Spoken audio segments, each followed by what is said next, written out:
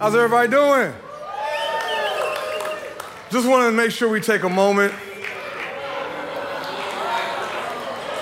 Boo, did you just throw something over there? I saw you throw something over there. Hey, I'm sorry for you Notre Dame fans, and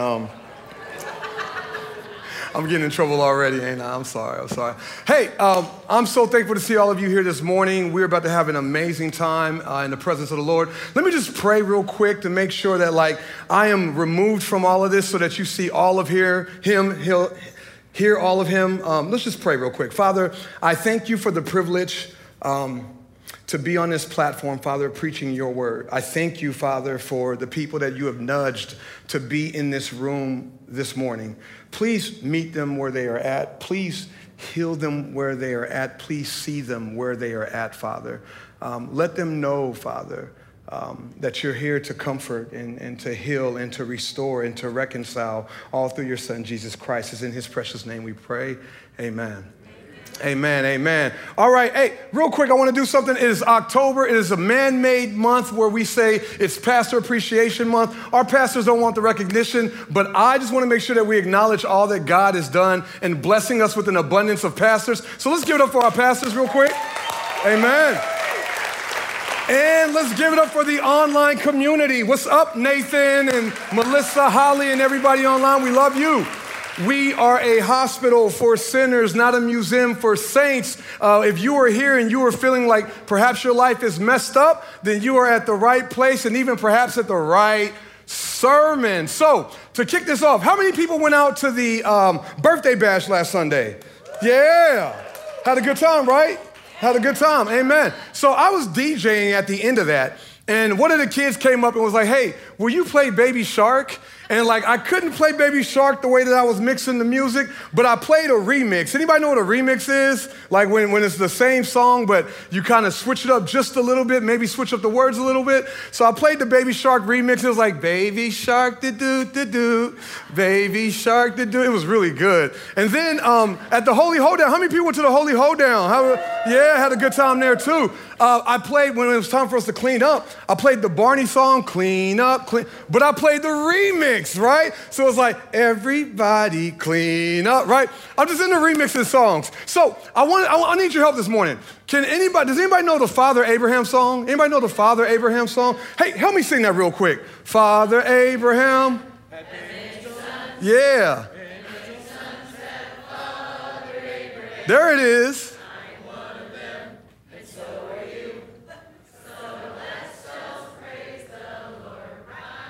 See, somebody did left arm. Who did left arm? Look at y'all. Well, I got a slight, most of the time I open up with a rap when I'm up here. I don't have any raps for you today, but I got a remix to the Father Abraham song, Ryan. I got the remix, Ryan. It's the remix. Special edition, made it this morning. Father Abraham had many sons, and many sons had Father Abraham. But the first time he created life, he did it with someone who wasn't his wife. And that led to a lot of drama between his wife and his baby mama.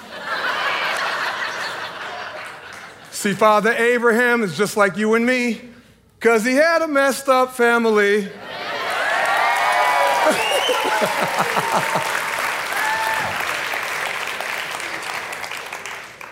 Did that this morning. Proud of that one. So look at this.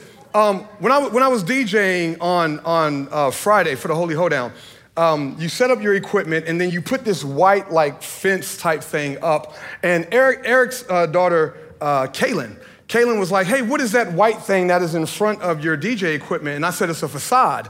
And she was like, well, you know how they are. What's a facade? And I was like, well, it's to make things look pretty because everything behind it looks really messed up. Like the cords are ugly, and when you're doing weddings, you want to make sure they can't see the right? You already said it, right? And so look at this. If we're going to get into this series, My Messed Up Family, this is a new teaching series that we're in. We're going to be looking at Abraham's, part of the family, Isaac and Jacob. The issue is that a lot of us will walk in here, like we do every Sunday morning, with a facade, right? And sometimes that facade is not for just each other, but we have a facade even to ourselves. We act like our family's not messed up. And so this sermon series, this teaching series, will not work for you if you have this false facade of what your family is.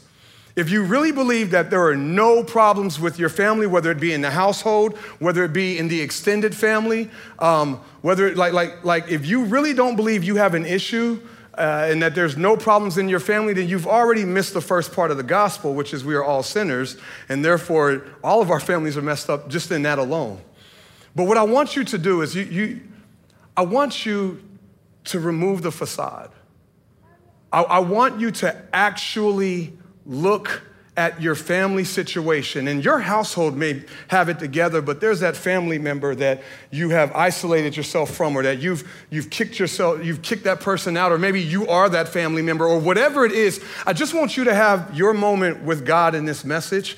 I've been praying over this message. I've been laboring through this message for the last 2 weeks, and it has moved me in a way I didn't expect it to move me, to the point that I'm up here and I am literally just kind of off the top of my heart right now. I've prepped and I've prayed and I tried to put everything together, and I couldn't get there because I'm still letting him deal with my family situation. And so think about this. Everybody knew the Father Abraham song, he had many sons. When you read about Father Abraham, when you read about him in Hebrews, he's in the Hall of Faith. It was because of his faith that he was this and he was that and he was blessed. And then when you think about Sarah, because of her faith, had Isaac. And you're looking at this beautiful situation, and sometimes we get to idolizing some of the people that are in the Bible, thinking that they didn't have messed up families because all we hear about is the good stuff, right? And when you think about it, Abraham, he kind of pops on the scene in Genesis 12. Look what it says in Genesis 12:1. In Genesis 12:1, it says, "Now the Lord said to Abram," Abram is Abraham, by the way. I'm going to call him Abraham because I start getting it all mixed up and I get in my head. There's a reason for that, but you have to read for yourself. Okay, now the Lord said to Abram, "Go forth from your country and from your relatives and from your father's house to the land which I will show you, and I will make you a great nation, and I will bless you and make your name great. And so you shall be a blessing, and I will bless those who bless you, and the ones who curses you, I will curse. And in you, all the families of the earth will be blessed." I don't know if you read that, but there's a whole lot of blessings for Abraham. And why? Like, why Abraham? Because God chose him. Like, there's nothing special about him that made him the chosen one. God just looked at him. He chose him among all the people and says, "I'm going to bless you. I'm going to bless you this, bless you that, bless those who bless you. Bless you will be a blessing to everybody. Bless, bless, bless, bless." And so Abraham is a part of a blessed up family, as we call it. He had a blessed up situation. My question today is, how did Abraham move from having a blessed up family to a messed up family? Y'all see that? It rhymes and everything, right? Like it rhymes. Okay, I'm grooving here. And so what happens is, eventually in chapter 15, if you go and read the Abraham story, if you start like right around chapter 11 and you make your way through Genesis, when you get to chapter 15, God makes another promise to him. After all those blessings, he says, "You're going to have a son. You're going to have a son. And that son will be the birth of many nations. And if you look up and try to count the stars, and if you try to count sand, you won't be able to count all the descendants that are going to come from you. And it's all going to come from you." And so, like, here's another promise of God. God's got a plan for Abraham. And he's like, you are going to be like blessed abundantly through the birth of your son and all of this. And so what happens when we come to Genesis 16, and that's where we're going to land. This is where we're going to be. It says, "Now Sarai," or Sarah, once again, Abraham's wife, "had borne him no children." So right after this promise of children, we come to chapter 16, and she hasn't had any children. And she had an Egyptian maid whose name was Hagar. So Sarah said to Abraham, "Now behold, the Lord has prevented me from bearing children. Please go into my maid, and perhaps I will obtain children through her." And Abraham listened to the voice of his wife. After Abraham had lived 10 years in the land of Canaan, Abraham's wife, Sarah, took Hagar, the Egyptian, her maid, and gave her to her husband, Abraham, as his wife. And so how do we go from a blessed up situation to a messed up situation? Well, here's my first point. You have to ask, where did the mess come from first?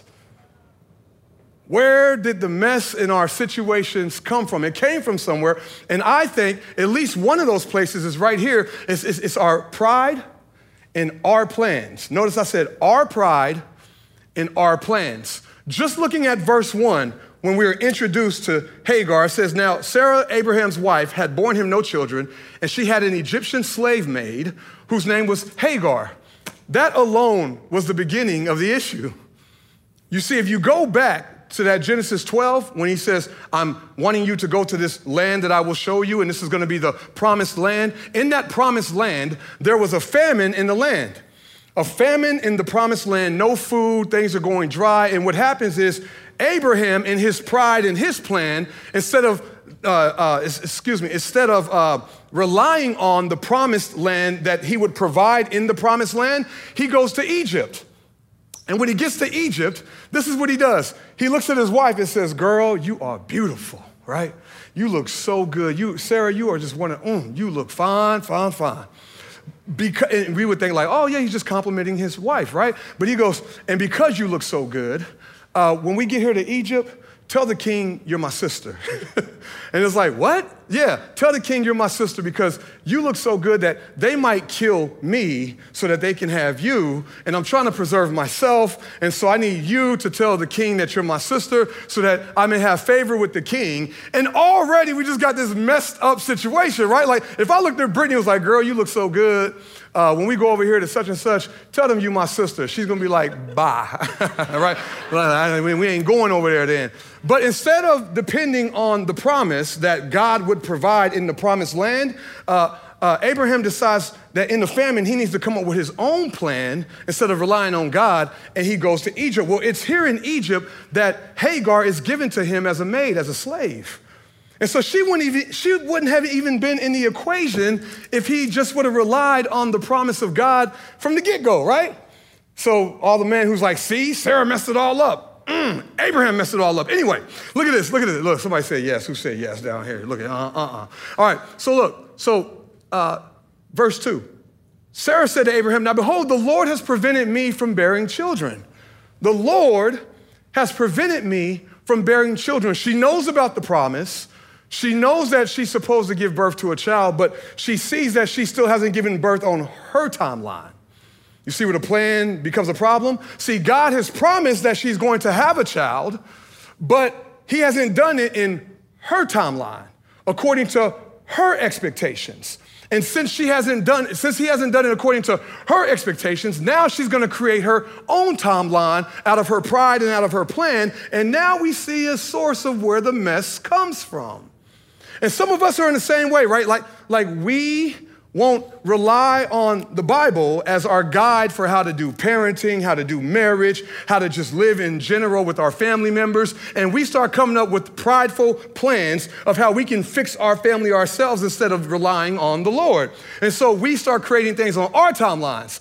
You know, some of y'all got these plans of what your child's gonna be when they grow up already instead of listening for what God has called them to, or perhaps in your marriage, instead of waiting on God to heal the situation, you just ready to jump out of the marriage, or perhaps your child is, or perhaps the children are waiting on the parents to heal in some type of way, but you didn't got sick of waiting on them to heal, so you did kick them out of your situation or whatever. Whatever it is, you haven't made God the foundation of the family. And so what happens is she comes up with her own plan. First of all, if the Lord's prevented you, he's probably preventing you for a reason. Just wait. But no, we want to go around the Lord and help him out. We don't humble ourselves under the mighty hand of the Lord. We humble ourselves beside the hand of the Lord, right? We like, you know what? He made a promise. Let me help God out. God needs my help, right? Some of y'all saying ouch, right? Say ouch. You can say ouch. That's okay. Okay. And so look at this. Please go into my maid, and perhaps I will obtain children through her. Like, this is the plan. Now, socially, in its historical context, this was surrogacy. This is not necessarily a bad thing. It's a surrogacy from their cultural context. But the fact is, God made a promise, and her response to the promise was a human plan, right? This is when flesh is what we're depending on instead of our faith. And when we depend on flesh instead of the faith, here's the foundation of what happens: mess. Mess is the foundation. And so Abraham listened to the voice of Sarah. This is an issue, not because he listened to the voice of his wife, but because he listened to the voice of his wife over God. It's eerily similar to Adam and Eve, right? And so look at this. So our pride and our plans, after Abraham had lived 10 years in the land of Canaan, Abraham's wife, Sarah, took Hagar, the Egyptian, her maid, and gave her to her husband as his wife. Now, we know where the mess came from, but my next question is, where does the mess lead to? Where does this mess actually lead to? Well, it leads to our problems and our pain. When we take it into our own hands, watch what happens here in verse 4. He went into Hagar, and she conceived. And when she saw that she had conceived, her mistress was despised in her sight. So she gets pregnant by Abraham, and now she starts looking at Sarah some type of way. Like, I could do something for your man that you couldn't do. Can you feel the tension that would lead to right there? See, and here's the sad part. See, Abraham and Sarah never saw Hagar as a human being. They saw her as a solution. They didn't see her as a soul. They didn't see her as a person. They saw her as a solution and a plan.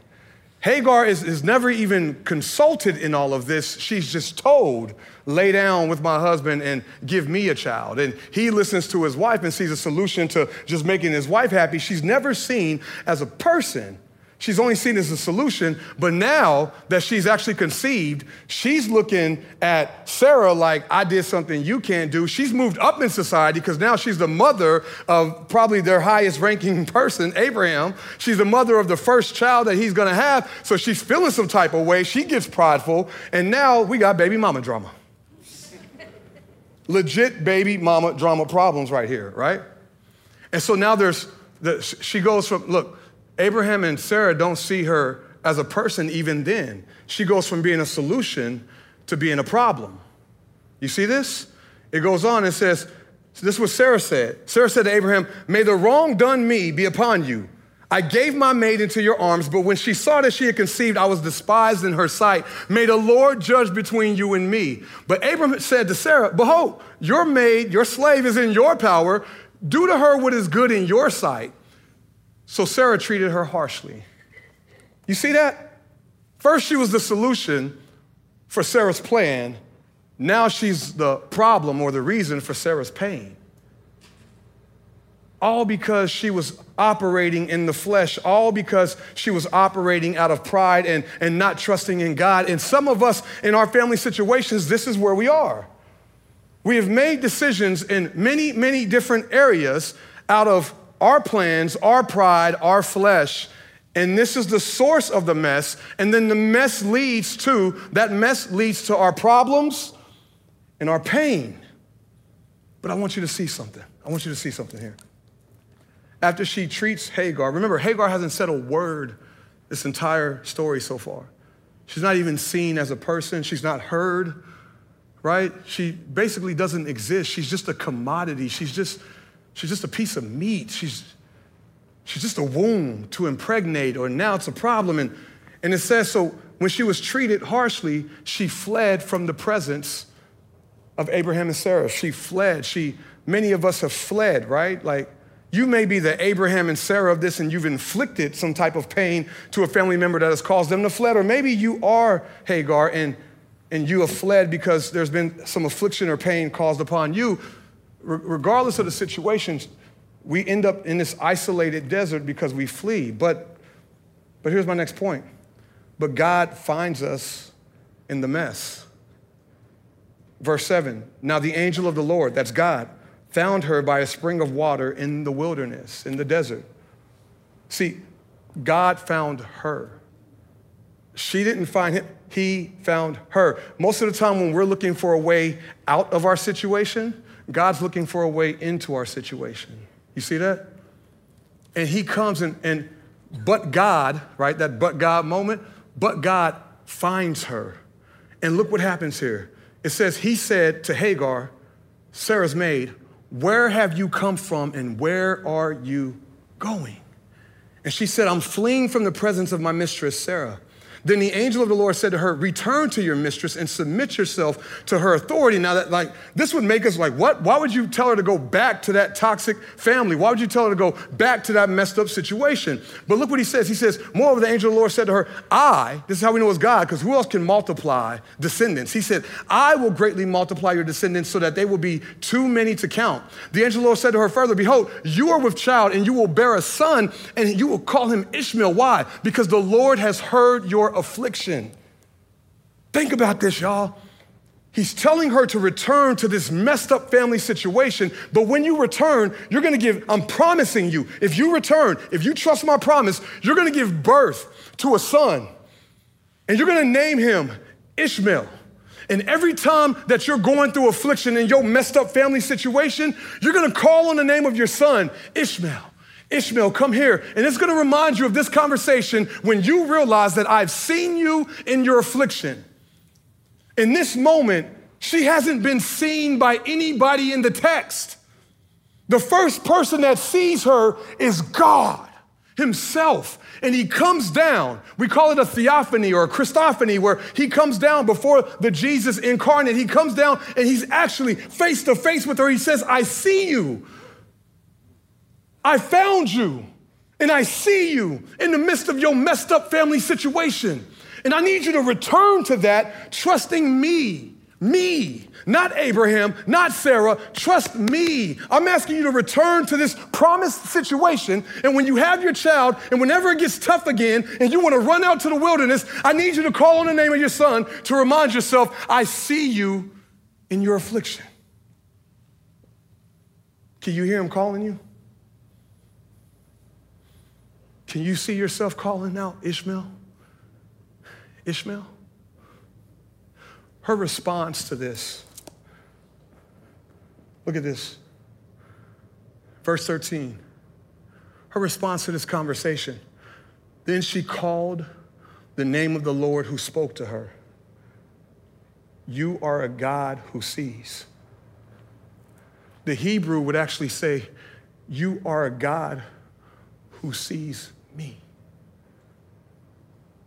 You see how in this messed up family situation, she hasn't been seen up till now? And God comes down and meets her in the midst of her affliction and says, you are a God who sees me. Man doesn't see me. People don't see me. My family doesn't see me. The father of my child doesn't see me. But you are a God who sees me. God found her. God had heard her. God sees her.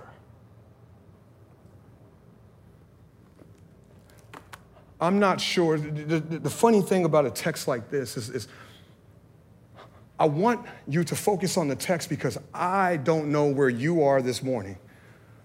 When you walked through those doors, many of you smiled at my face and you probably put on that facade because that's what we do in this culture. Even though we say this is a hospital for sinners, we still tend to want to put the facade up and hide the cords, right? Let them down. Let them down for a moment. This is supposed to be a place where you don't have to keep the facade up. You can put it down so you can be seen.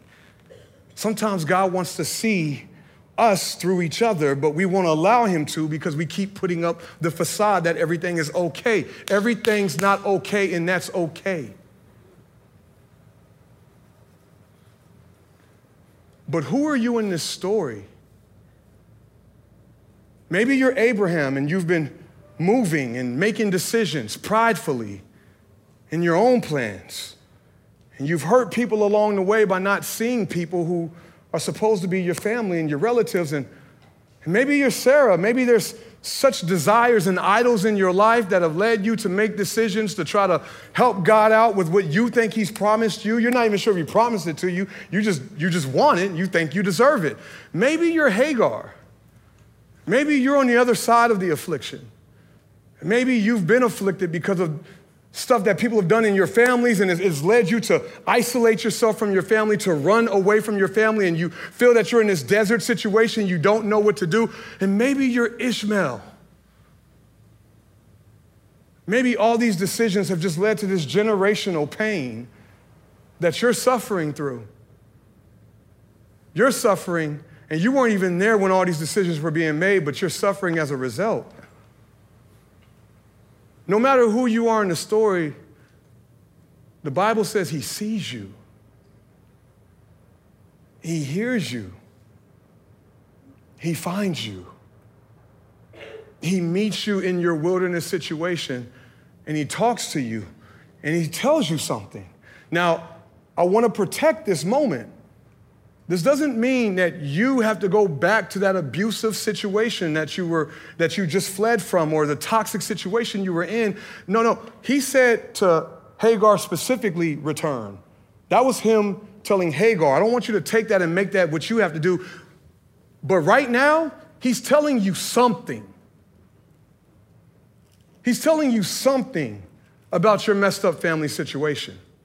It may not be to return to the abuse or the toxicness, but it may be to forgive. And perhaps if you're on the other side of that, it may be for you to repent. Whatever it is, he's talking to you right now. I didn't do this first service. I'm gonna do it now. My brother's here, y'all. Yeah. Trey, come up here real quick, bro. This is me off the top of my head. He don't like crowds, so. Everybody say hi, Andre. Hi. You almost tripped too, didn't you? Like I saw you. Yeah, a little hot. I thought it was. This is my brother Andre. I love this man, right? So we grew up like choosing our own plans and all kinds of stuff, right? Like we got a lot of trouble. Mama. If she's watching, Mama, we love you. We got in a lot of trouble. Some of you know my story, but along that time, when my daughter was being born, I was supposed to be with my brother. Something ended up going down that led to my brother going to prison. That time in prison, I'll never forget the letters that we would write back and forth. And there was this one letter that came like, he did an 18-year prison term, and one of those letters came back saying, I believe in Jesus. Right? There were a lot of things, my brother Dre is adopted, there were a lot of things that were not even his control that led him to being in 23 foster homes before he was with my family. And who knows how that hurt Dre and put him in a position where he made certain decisions himself, but God saw him the entire time and led him to Jesus while he was in this desert situation, right? But here's the thing, and this is where I wanna, I'm gonna try to hold it together because he up here, I gotta be a G. I gotta thug to you, right? Like,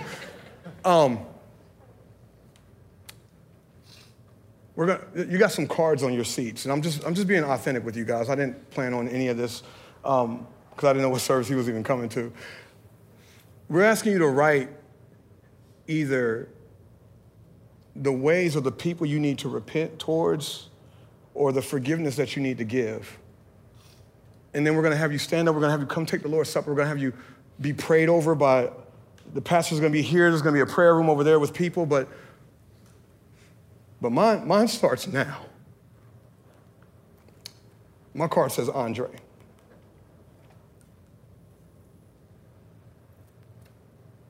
See, we got a messed up family, right? We got a messed up family, y'all. And I'm trying not to preach myself, right? I want you to see Christ, so please, like. But while Dre was locked up, the first 5, 6 years, I came, I called, I was there, I responded to every email, and, you know, I tried to make sure I saw him as much as I could, but then it got to a point where I just stopped calling. I stopped coming to see him, and I had every excuse in the world not to go see my brother. And I left him in the wilderness. I left him there. He was just in prison. I somehow pridefully must have thought that, like, I was the reason I wasn't there with him, when honestly, if my daughter wasn't born, I would have been with him. And so I just left him there as if he was a problem.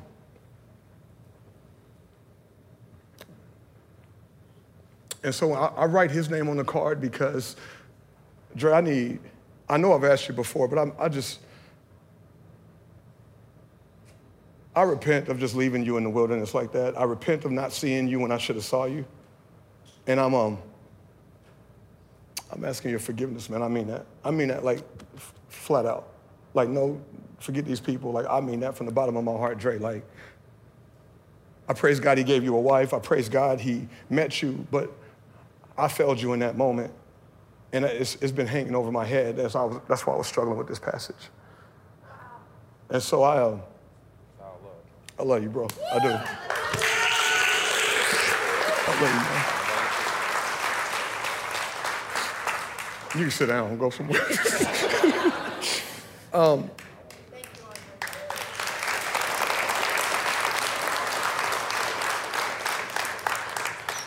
We don't put on shows for y'all, man. Like, I was struggling with this whole idea of writing on the cards and stuff. I didn't even want to do it. You can ask people, like, I was struggling with all of this, and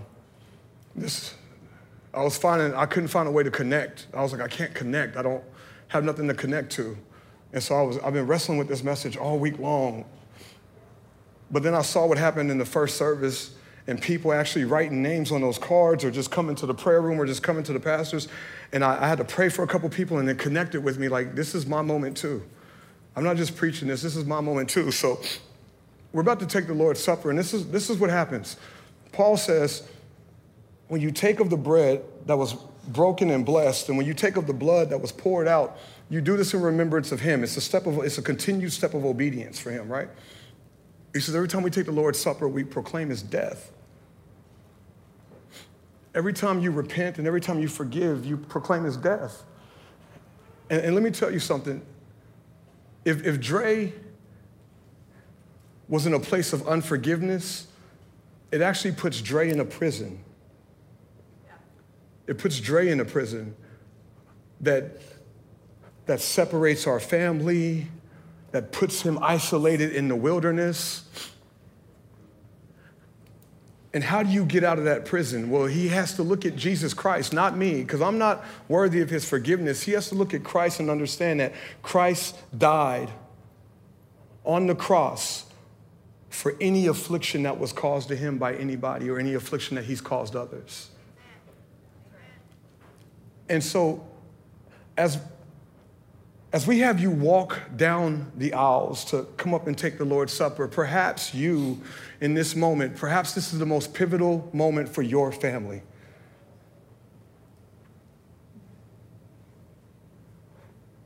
Where do you need to repent, Abraham? Hey, Sarah, where do you need to repent? Hagar, where do you need to forgive?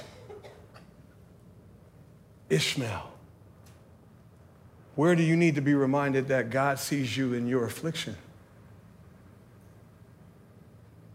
We're inviting you to come out that prison today.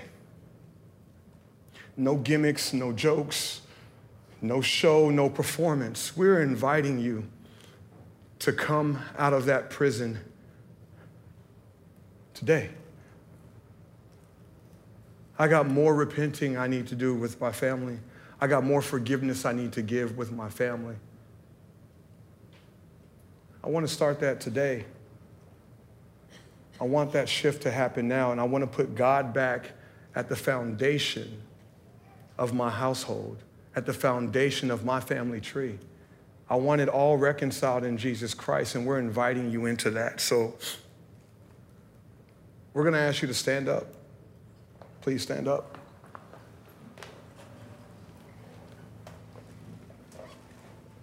We're going to have our pastors up front. Myself, I'll be up front as well.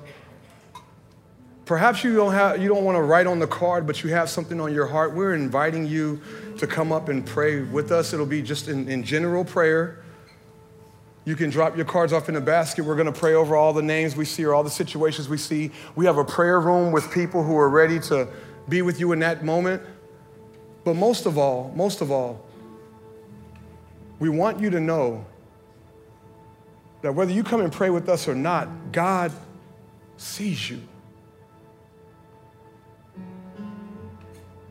God sees you. And so we want you to have that conversation with him. And I don't know what he's going to tell you, but we're asking you to trust in whatever he prompts you, whatever he puts on your heart, that you just respond in obedience, knowing that his plan is far greater than our plan, no matter the affliction, because you can call out Ishmael in that. Here's my final thought. When you get towards the New Testament and when you get into the book of Galatians, it says this. It says that those who were born of Ishmael were children of the flesh. Those who were born of Isaac are children of the promise, and that the ones who are saved, delivered from God's wrath, are the children of Isaac, the promise. But isn't it amazing that even with that, any Ishmael in this room can become an Isaac through Jesus Christ? We're inviting you to all of this.